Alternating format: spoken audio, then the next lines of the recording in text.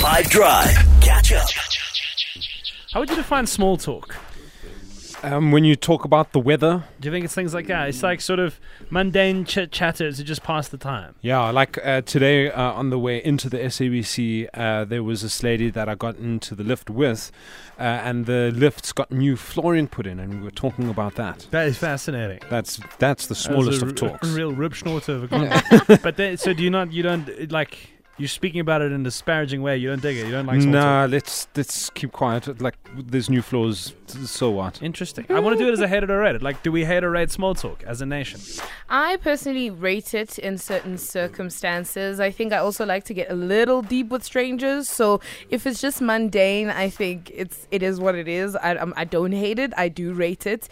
In a car, for example, if I take an e-hailing service don't talk to me. I just want to listen to my own music. I want to be I'm like sweating from the fact that I have to get somewhere. So depending on the situation, small talk is okay in public if it's quick. But if it's like I'm going to be in the car for 20 minutes, then no, we're going to be talking in circles. To me, I use it as foreplay because like I want to get somewhere serious quickly, and I use that. That's the dance that you do. You can't just go straight in and raw dog at Jude. That'd be ridiculous. So for me, it has a function. Therefore, I rate it. But I prefer a deep conversation. I rate it as well. I think I really enjoy friendly people and people who take the time out to even just make a quick comment. I love talking about the weather, and every time I do, I'm aware of it. But I mean, it's a commonality, and we are connecting over a shared experience, and I think that's awesome. What about for you, right? Do you hate it? Do you rate it? Small talk. And why? Make an argument. Hey there, 5 Drive.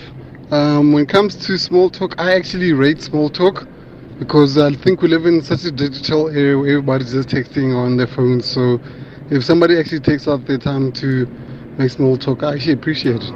As I say, it's a means to an end. You start off small, but you think big. You get to the deep stuff. Like, what does Jude mean?